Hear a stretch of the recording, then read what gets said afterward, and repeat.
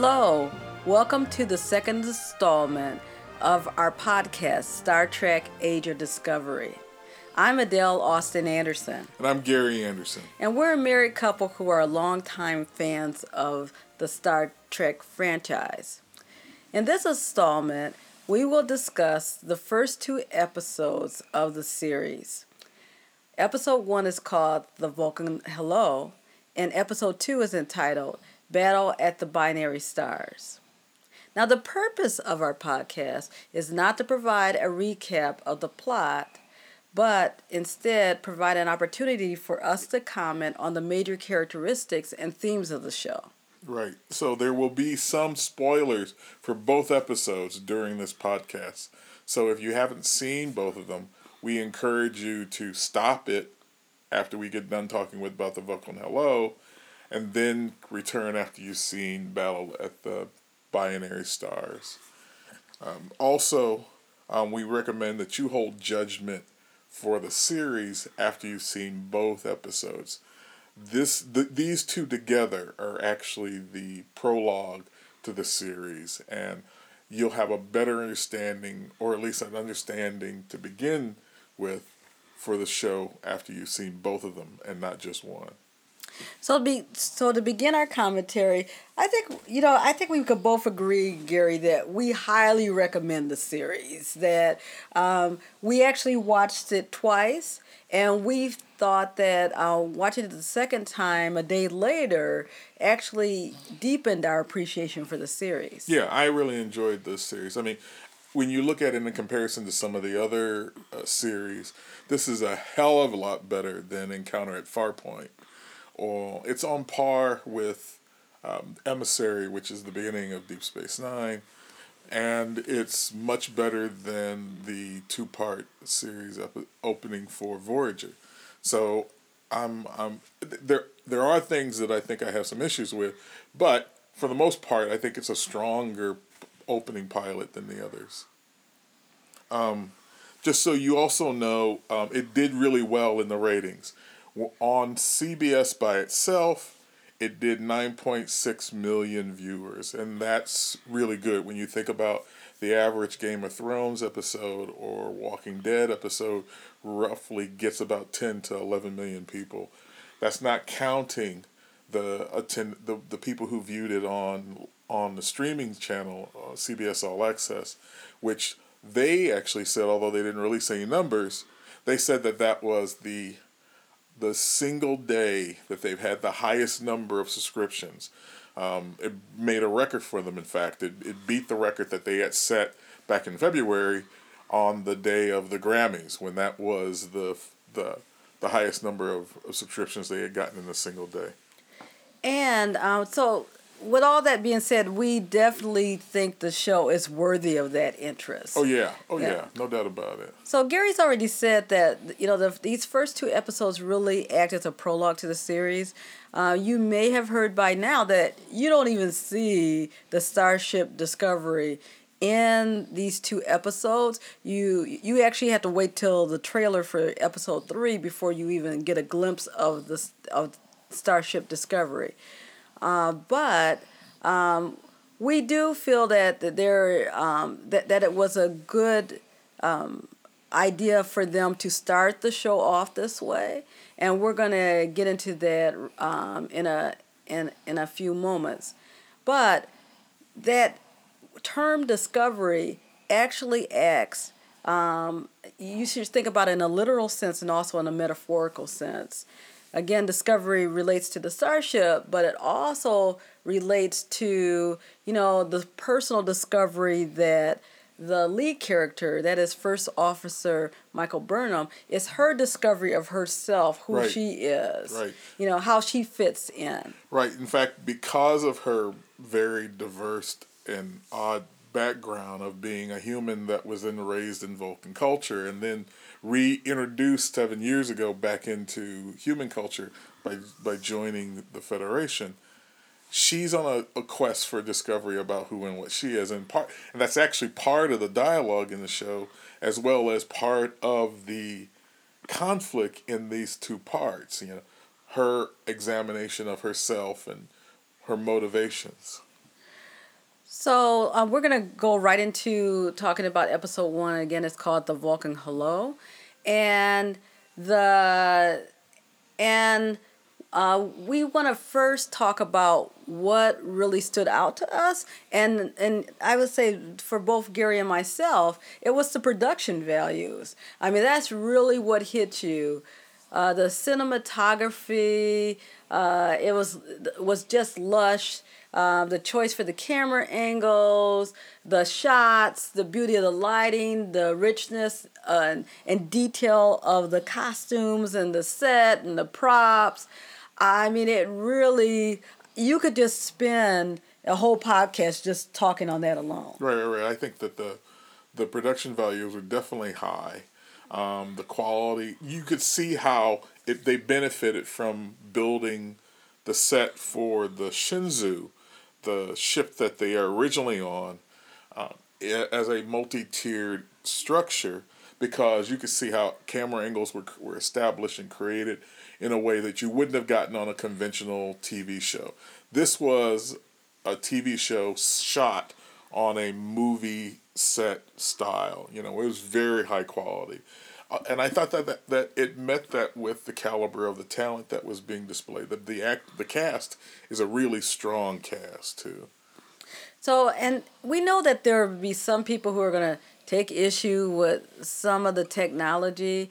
For instance, they use holograms. They beam holograms onto another ship, or it could be another space, as a way of communication. And at one point, they even have this holographic image sits down, and neither Gary or I could understand why a hologram that is just made up of light would have the need to sit down. But we also saw that they were willing to resort to older technology when they had to, if their current technology didn't do the job. Well, that was an interesting wrinkle when you had them their sensors not being able to identify a device that they could see clearly in a distortion field.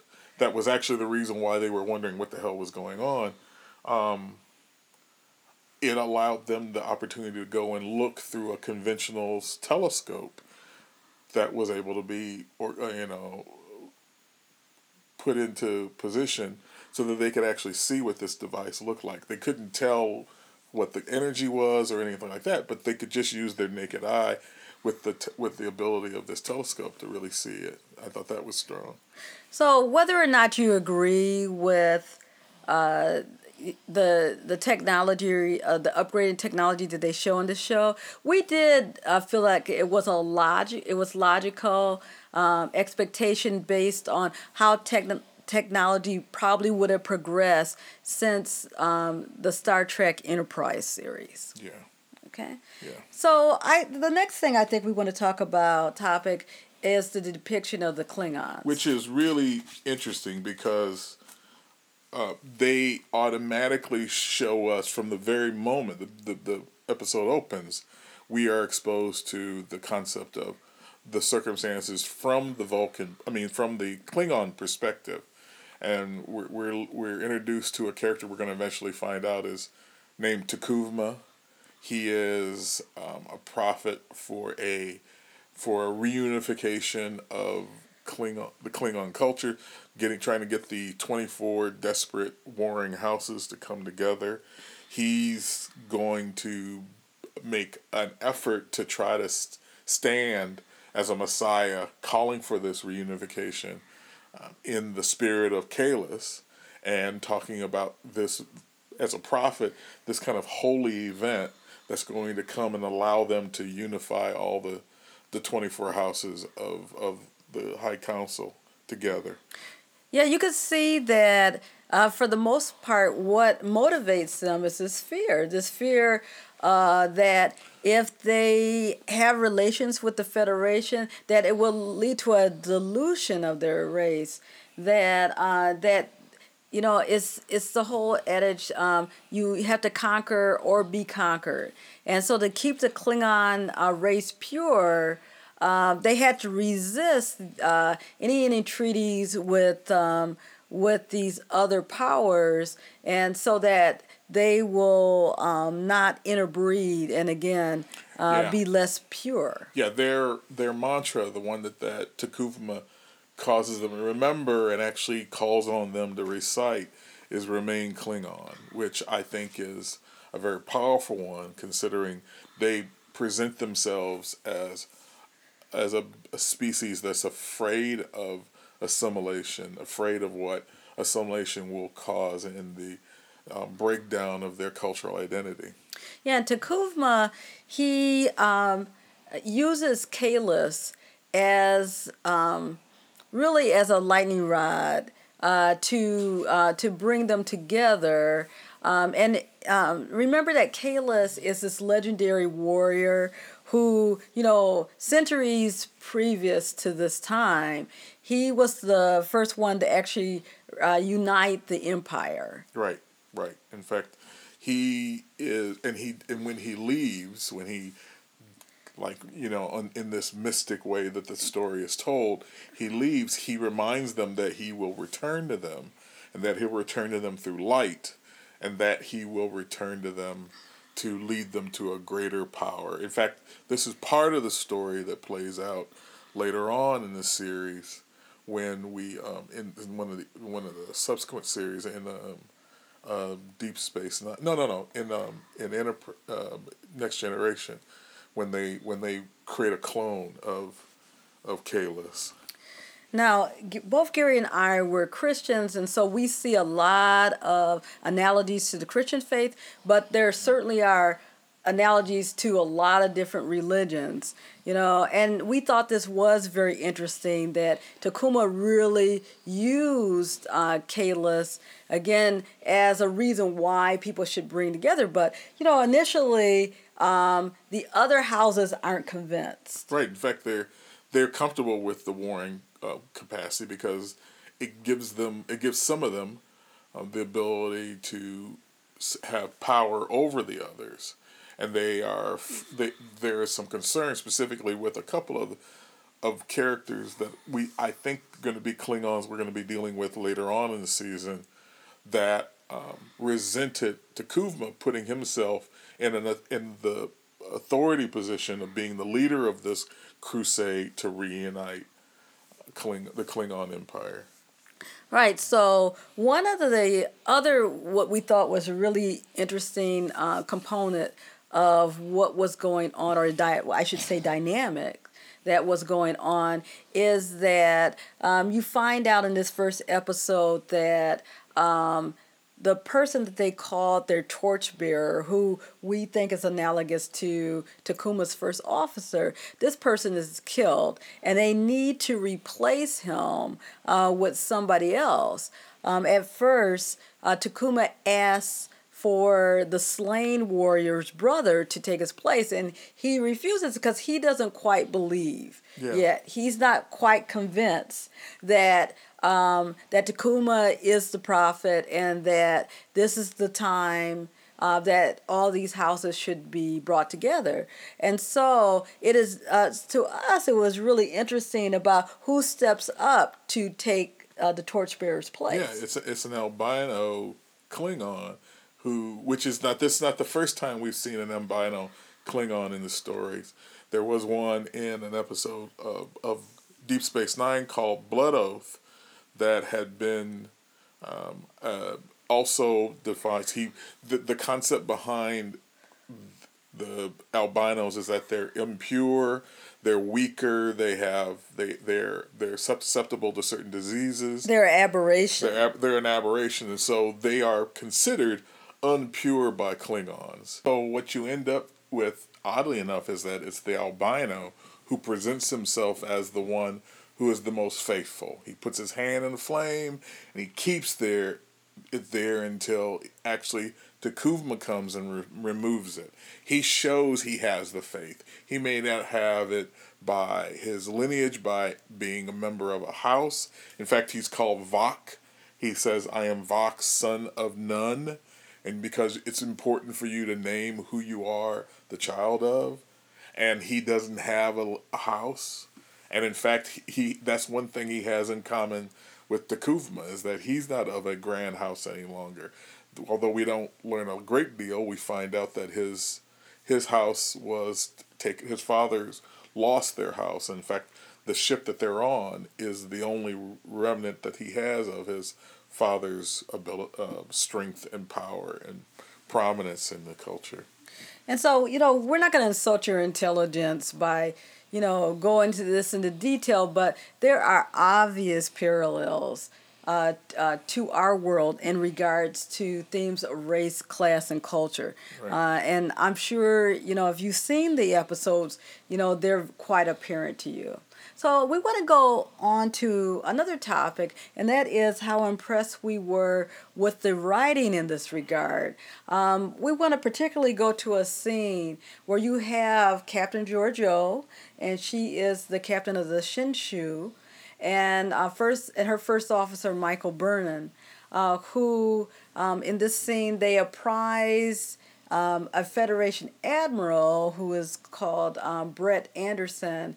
They apprise him of a potentially volatile situation in regards to this Klingon intrusion into Federation space. Yeah. And in this scene, Anderson cites Federation protocol and such matters that requires you to take a diplomatic approach to initial contact. Yeah, the whole situation is kind of set up by the fact that at the very beginning of the episode, the Shinzu is sent out to the farthest reaches of Federation space to check on this deep space probe to find out that it's been damaged. They do an investigation of it. They find out that it has actually been maliciously attacked, and when Burnham goes and looks out and tries to find the artifact that they've identified, that's when she meets this Klingon warrior. That's when they have a battle with a hand-to-hand fight with his Bethleth, and she uses her thrusters on her suit to push herself into him, which shoves the Bethleth in, and it impales him, and that's how this torchbearer for Takuvma is killed. And that incites this whole conflict. Okay, so when they have this conversation between Giorgio Burnham and Admiral Anderson on how to deal with this, Michael, is vehement in disagreeing with the Admiral on his assessment of the nature of the Klingons. And when she does that, he chastises her. And he says to her, something like, considering your background, he's obviously, referencing the fact that she's a black woman. Right. He says, well, you should know better. And she retorts, which is probably the best line in the two episodes, and that is, she says, it would be unwise to confuse race and culture. Right. Because actually what it allows her to do is call him out on the fact that he attempts to try to make her feel small for this act that she's done. It's the assumption that he understands why she was motivated, thinking of it basically from his point of view, when in actuality she's aware of the fact that there are ethnic and racial differences. But that's not the issue here. There are cultural differences between humans and Klingons that have to be taken into consideration in regards to how do we deal with these people. And so what this illustrates is an arrogance in human culture. An arrogance that gets in the way of us deciding what's the best course of action. We've seen this theme played out in all of the Star Trek series, and probably most prominently, or what probably comes to mind, is in Next Generation when Picard gets involved with the Borg. Right. It's because of human arrogance. Right. That we can solve all problems. In fact, that is the very lesson that Q wants to teach him, is when they are first confronted with the Borg, is that you, with this beautiful idyllic idea of discoverers and explorers, won't be able to handle every situation you discover out here. And the Borg are the perfect example of that. And I think it's a similar context here, in that we are bringing our attitude of a peaceful interaction with other alien races, and that is not the way Klingons respond. As we've seen beforehand, they are extremely belligerent. So in this case, the admiral's wrong. One policy doesn't fit all, and one has to take a step back and decide, how to really deal with each situation, or it could lead to catastrophe. Right, and I think that's why Michael approaches contacting Sarek so that she can find out how the Vulcans dealt with their first contacts and ongoing relationships with the Klingon. And she explains. She asked him, and he tells her, and then she brings that information back to the captain. Which explains the title of the episode, The Vulcan Hello. Right, because what she says is basically the first encounter they had with the Klingons attacked and killed the entire crew of the Vulcan ship that had met them. And they said that the Vulcans learned they don't make the same mistake twice. And so following that, every time they encountered the Klingons, they immediately attacked them. Right. And that was her suggestion to Giorgio, that that's what they needed to do. So the next topic we want to talk about is, which it actually leads us into it, and that is we felt that the relationship between Michael and her surrogate father, Sarek, or her adopted father, was quite compelling.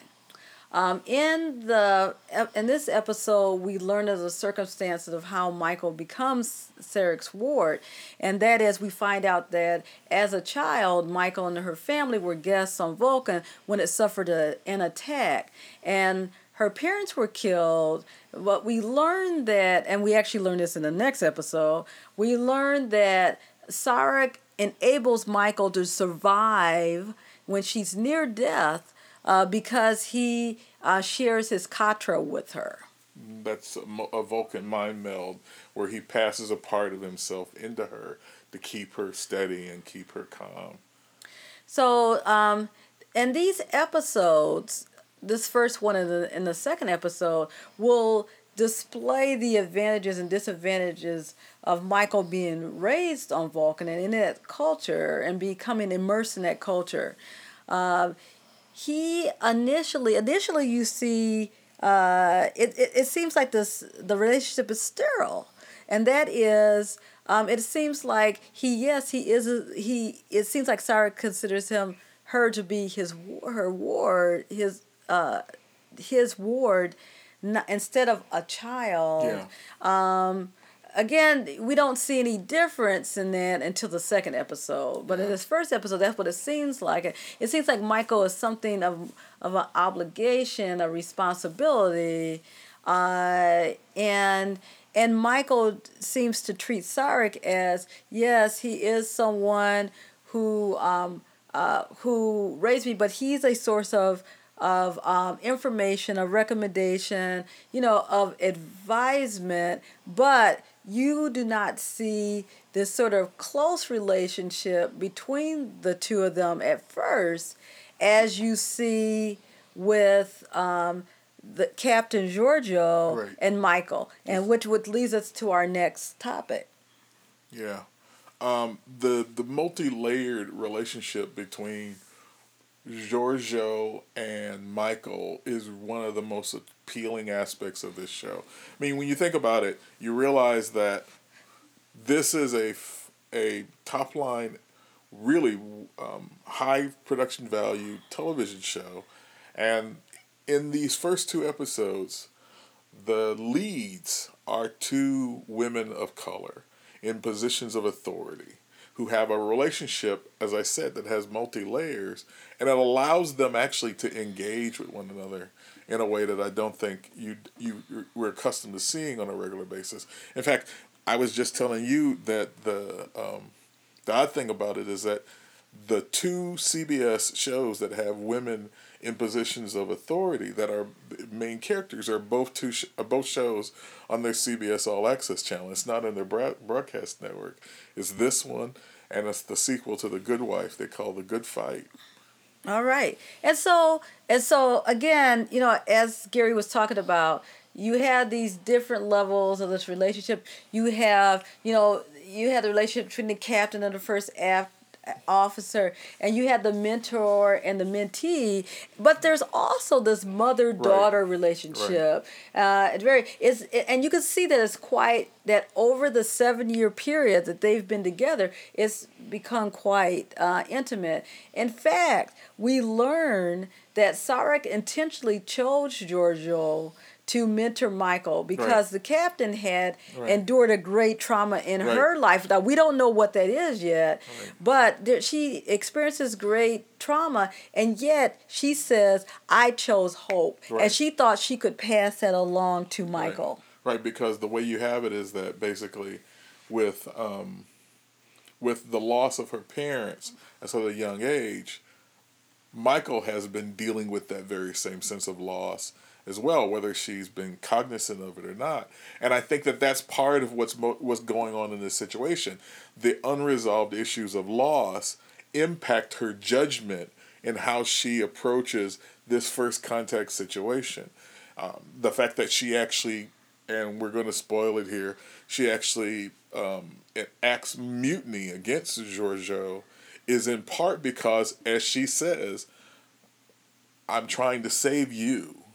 And it's a very personal line. It's not, I'm trying to save the ship, trying to save us from this act. I'm trying to save you, Giorgio. She makes it really clear that this woman she's come to love and care for, she wants to protect her. I'm trying to save all of us. Right. So contrast that against, what you find in the original series where Kirk talks about he's saving the ship. Right. It's she. He personalizes the ship. Right.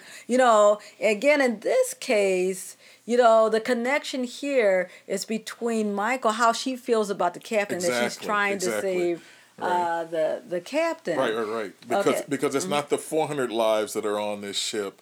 It's this one life that I have a connection to, and it's the other lives here on this bridge I have a connection to. I want to save you all.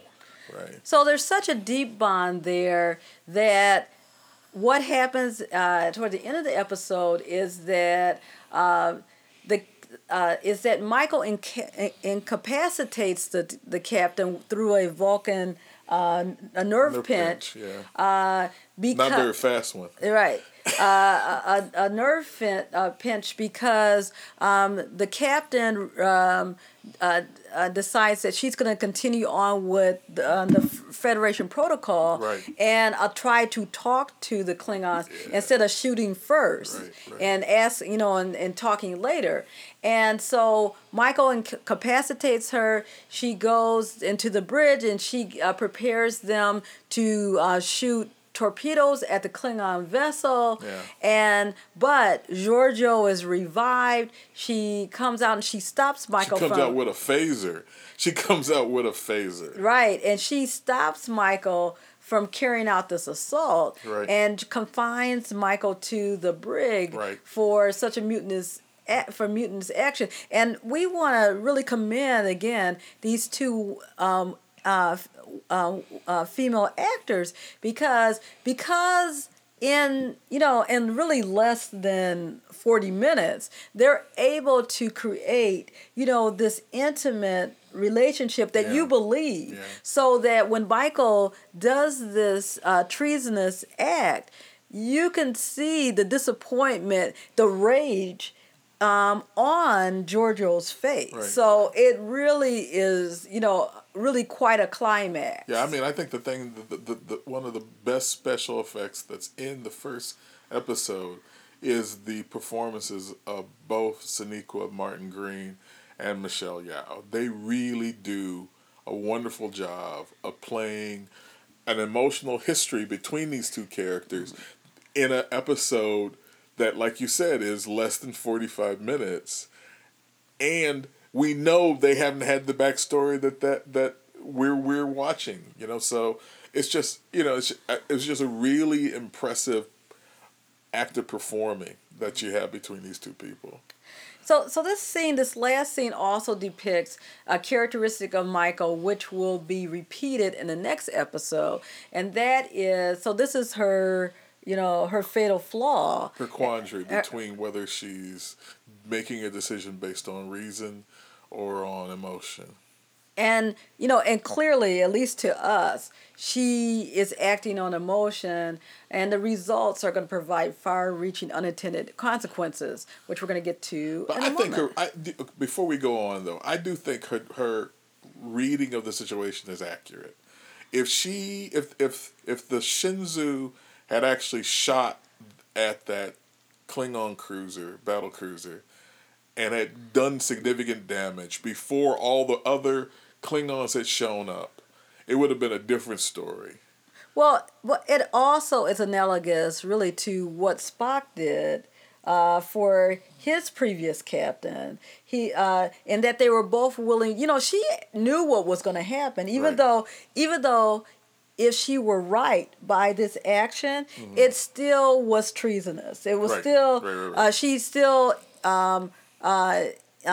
harmed a captain, and she disobeyed orders. Right. And so she still had to pay the consequences. We saw that with Spock, too, that he, in a menagerie, that Spock was willing to do the same thing, that he was willing to pay the consequences of his of taking over the ship. Yeah, well, Spock is, as much as he's a product of logic, Spock in the original series does some pretty mutinous things more than once. I mean, in Amok Time, when he shifts the trajectory of the Enterprise to go towards Vulcan, because he's got to go towards Vulcan, because he's going through the Punk Fire. That also is an act, of that's going against protocol. It's going against protocol, and also based on emotions, because he cannot control himself. Yeah, no doubt about it. Okay, so now we're going to go into episode 2, and basically this episode is action-packed, as you have, Klingon ships arrive at the end of episode 1, and now Federation's ships arrive at the beginning of episode 2. Yeah, man. I mean, that last scene in the Vulcan Hello, when you just see all of these Klingon ships warp in around the single Federation ship, small Federation ship. You got 26 ships all there in a row, and then you got this one Federation ship. You got the Shinzu, and it's like, come on, man, how outgunned, how outmanned are you? And then the next thing you know, beginning in the second episode, within the first 2 or 3 minutes, that's when all the Federation ships show up. Right. So. And there's still some that are coming that aren't there yet. So you had this really, really fierce battle. Right. Okay. So that really is the primary action of this episode. But that's actually to Kuvma. This is the prophecy. This is the event that he's been waiting for. And talking about this grand opportunity of a grand battle that's going to occur between the Federation and the Klingons, and that this battle is going to be the thing that's going to galvanize the desperate houses of the Klingon Empire together. They're not going to fight each other any longer. They're going to proceed towards this great victory, and they're going to be unified under this mantle of remaining Klingon, of fighting anybody who wants to invade or damage them. And this moment that has been unfortunately created by the Shinzu and Michael Burnham is what he's been looking for. And so this is his opportunity to step up and get everything going. So at battle's end, the Klingons declare victory. They've won their objective of uniting their factions against a common enemy.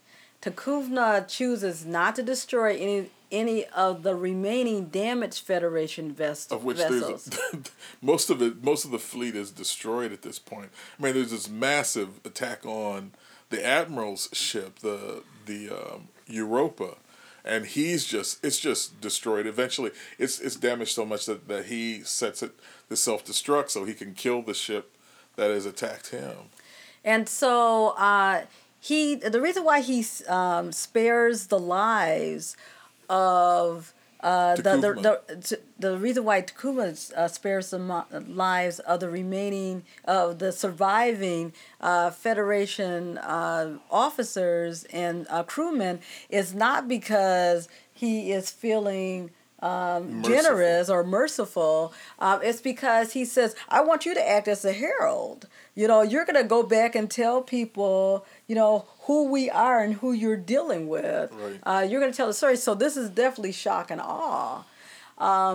So all of the ships, the Federation ships and also the Klingon ships, also leave the sector, with the exception of those that can't move. Like right. the Shenzhou is so badly damaged it can't move anyways. But and Takuma decides to remain because he wants to pull in the those Klingon warriors who have died, because he explains that those warriors, the warriors who die in battle, they're going to have an honored place. Right, in Stovacor. Right. Which we've heard of before. But he's actually using them to adorn the exterior of his battle cruiser. They're in coffins surrounding the outside of his ship. So he's using the tractor beam to pull them up.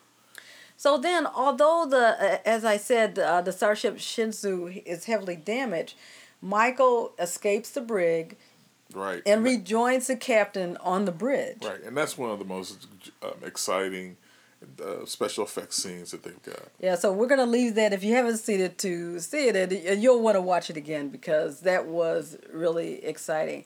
So, along with Science Officer Saru, the captain and Michael devise a plan to disable Takuma's vessel.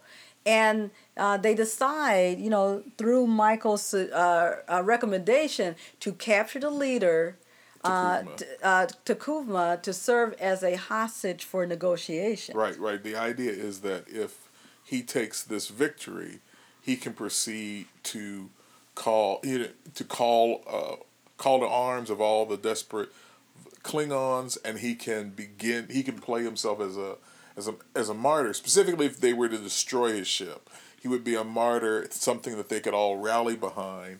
And this way, if he is captured and taken as a hostage, he becomes an example of failure in Klingon eyes. So after Takuma's, it does work. Their plan does work to incapacitate the ship. They put a warhead onto one of the dead bodies that they're pulling up back to the ship. The ship, it gets to the ship, it explodes, and it cuts off the front of the battle cruiser and disables it. So the captain and Michael then beam aboard Takuma's ship, and they engage in a really fierce fight between Takuma and Vok. Michael takes on Vok, the albino Klingon, and Giorgio takes on Takuma, which, it is Michelle Yeoh. She's actually proficient in the martial arts, and that's actually what she's known as in her background. So it makes sense that she would be in a battle. Yeah, and so what happens is that Michael's able to disarm Vok, but she's too late to help her captain. She has to watch helplessly as Takuma impales Giorgio. Right, with his bat'leth. And then, responding emotionally, she shoots him with the phaser. She shoots him in the back with the phaser, and it puts a hole in him. It pierces a hole through his body. So it's set to, not to stun, it's set to kill. So there's no choice, there's no chance of taking him back alive. I mean, she has out killed him. So the original mission of why they did this and why they came over there is totally destroyed. And so the other thing we want to mention is that throughout this episode, we were really impressed about how the actors were allowed to allow their gender to influence their response. In particular, Michelle Yeoh as Captain Giorgio chose moments where she used her facial expressions in her body to register the full gravity of the loss of human life under her command. Yet, she is not paralyzed by it, but chooses to act to spare the lives of other crew members while searching for ways to turn the tables on Takuvma and what appeared to be this Klingon victory. So at the end of the episode, we find that there's little that we can find as hopeful. Right. I mean, Giorgio's been killed. It turns out that Michael Burnham is going to be tried for mutiny. Admiral Anderson's ship is destroyed and he's killed. The Federation is at a state of war. This is the beginning of a state of war with the Klingons. The fleet is severely impaired because a good portion of it was in this altercation and was badly damaged. They destroyed portions of the Klingon fleet, but they took far worse casualties on the Federation side. Michael, as I said, is going to become a scapegoat as well as a pariah. There's also the possibility, when you see in the trailer for episode 3, that somehow she's going to be revived into service through the Discovery. That's when we're going to see the Discovery. But overall, I'm really impressed by what they showed us. And I think that it was set up. Again, I'm going to reiterate something that we said earlier. It is the prologue, I think, for the series. It is a way for us to get the backstory for this show, because a lot of elements were laid down that I think are going to play out quite interestingly going forward. I mean, what amazed me is just when you think about Michael's life and all that she suffered, and you say to yourself, well, there's no way that this woman could get to a lower point. But in fact she is, because again, she is sentenced to life imprisonment. And she has lost, a woman who who gave her inspiration, who gave her this new life, got her in touch with her human side, and was essentially her mother, a mother that she never had. So, I think in conclusion, we can't wait to see the next episode. Now, we're not saying there's nothing to quibble about. There were things to quibble with. I mean, we talked before about technology, about changes that they made in technology. Also, that would have probably been impossible if you consider what technology you had. Well, like the biggest, most obvious thing is, at the time of this show, the Klingons don't have a cloaking device. They don't. They get the cloaking device from the Romulans. The Romulans are the ones who are going around hiding themselves, and then all of a sudden they pop up and they materialize so they can scare you. I mean, the Klingons don't do that. And the fact that this ship has it, not only this ship, but also another ship, separate ship, the one that attacks Admiral Anderson's the ship, the Europa, that one too has a cloaking device. That's right. Those are two major plot points that where technology that the Klingons aren't supposed to have at this point is evident in this story, which is confusing. And then there was another point in the first episode where Michael she sets out a lifeline to Sarek. She did it twice. Yeah, where she communicates with him and he's available instantly. And that we felt that was a little too convenient as a plot device, and for a moment, it took us out of the story. But however, we felt in the end that these were minor challenges. Overall, we appreciated the high production values, the quality of the acting, the interweaving of contemporary issues into the storylines, and the promise of future stories depicting how Michael will redeem herself and come to peace with her past actions. And I just disagree. I don't necessarily think that coming to peace is what the objective is. I think I'm going to take the title literally. I think that it is a quest of discovery that she is going through. There are these things, and Sarek brings it up more than once when she first calls him, and holographically she's talking to him about the interaction of Vulcans with Klingons. He warns her about trying to save people who are already dead. He has a sense that her actions are being motivated by the sense of her loss of her parents, and I think I think that was an accurate way of identifying it, because I think she has the response so much of someone who doesn't. I don't want to lose you. That it is a personal thing for her that goes beyond all that training that she had as a Vulcan, and I think that she has to come to terms with this loss that she hasn't really registered because she was raised in a culture where emotions were suppressed and not ever really addressed. Well, that's the beauty of this podcast. We'll find out over time whether you're correct in your evaluation. Well, we shall see, won't we? Isn't that the beauty of a podcast? Okay, so it seems as if they got the clear resources, I think, for the show, and I think they've got the time. In fact, they did on the CBS All Access.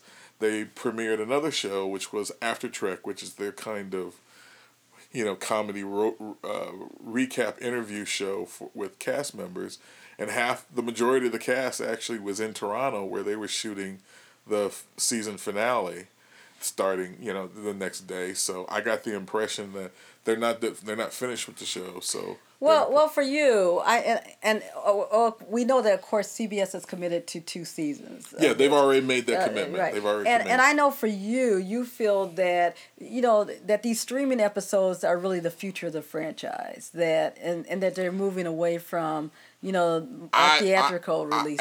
After Sunday night, I was more confident that the way that Paramount and Viacom is going to proceed with anything Star Trek is they're going to go for this TV series, and they are not going anywhere. There's not going to be another Chris Pine, Zachary Quinto movie. I would be really surprised. I think the ratings were good. I think the subscription numbers, although they didn't tell us how many it was, I think the subscription numbers were better than what they had anticipated. And I think that the critical reaction, for the most part, is very strong on the show. So if it continues through the rest of the season, I would find it hard to believe that they would be investing in the Wackyverse version of the TV of those movies anymore. Okay, so with that, we want to thank our listening audience for joining us. Hope you will return next week. Oh yeah, and be sure to leave comments, your reactions on our Facebook page. That's Star Trek Age of Discovery. You can find it quite easily. Also, that's where we're going to be posting all of our other information that we'll get over the next couple of days. So until then, live long and prosper.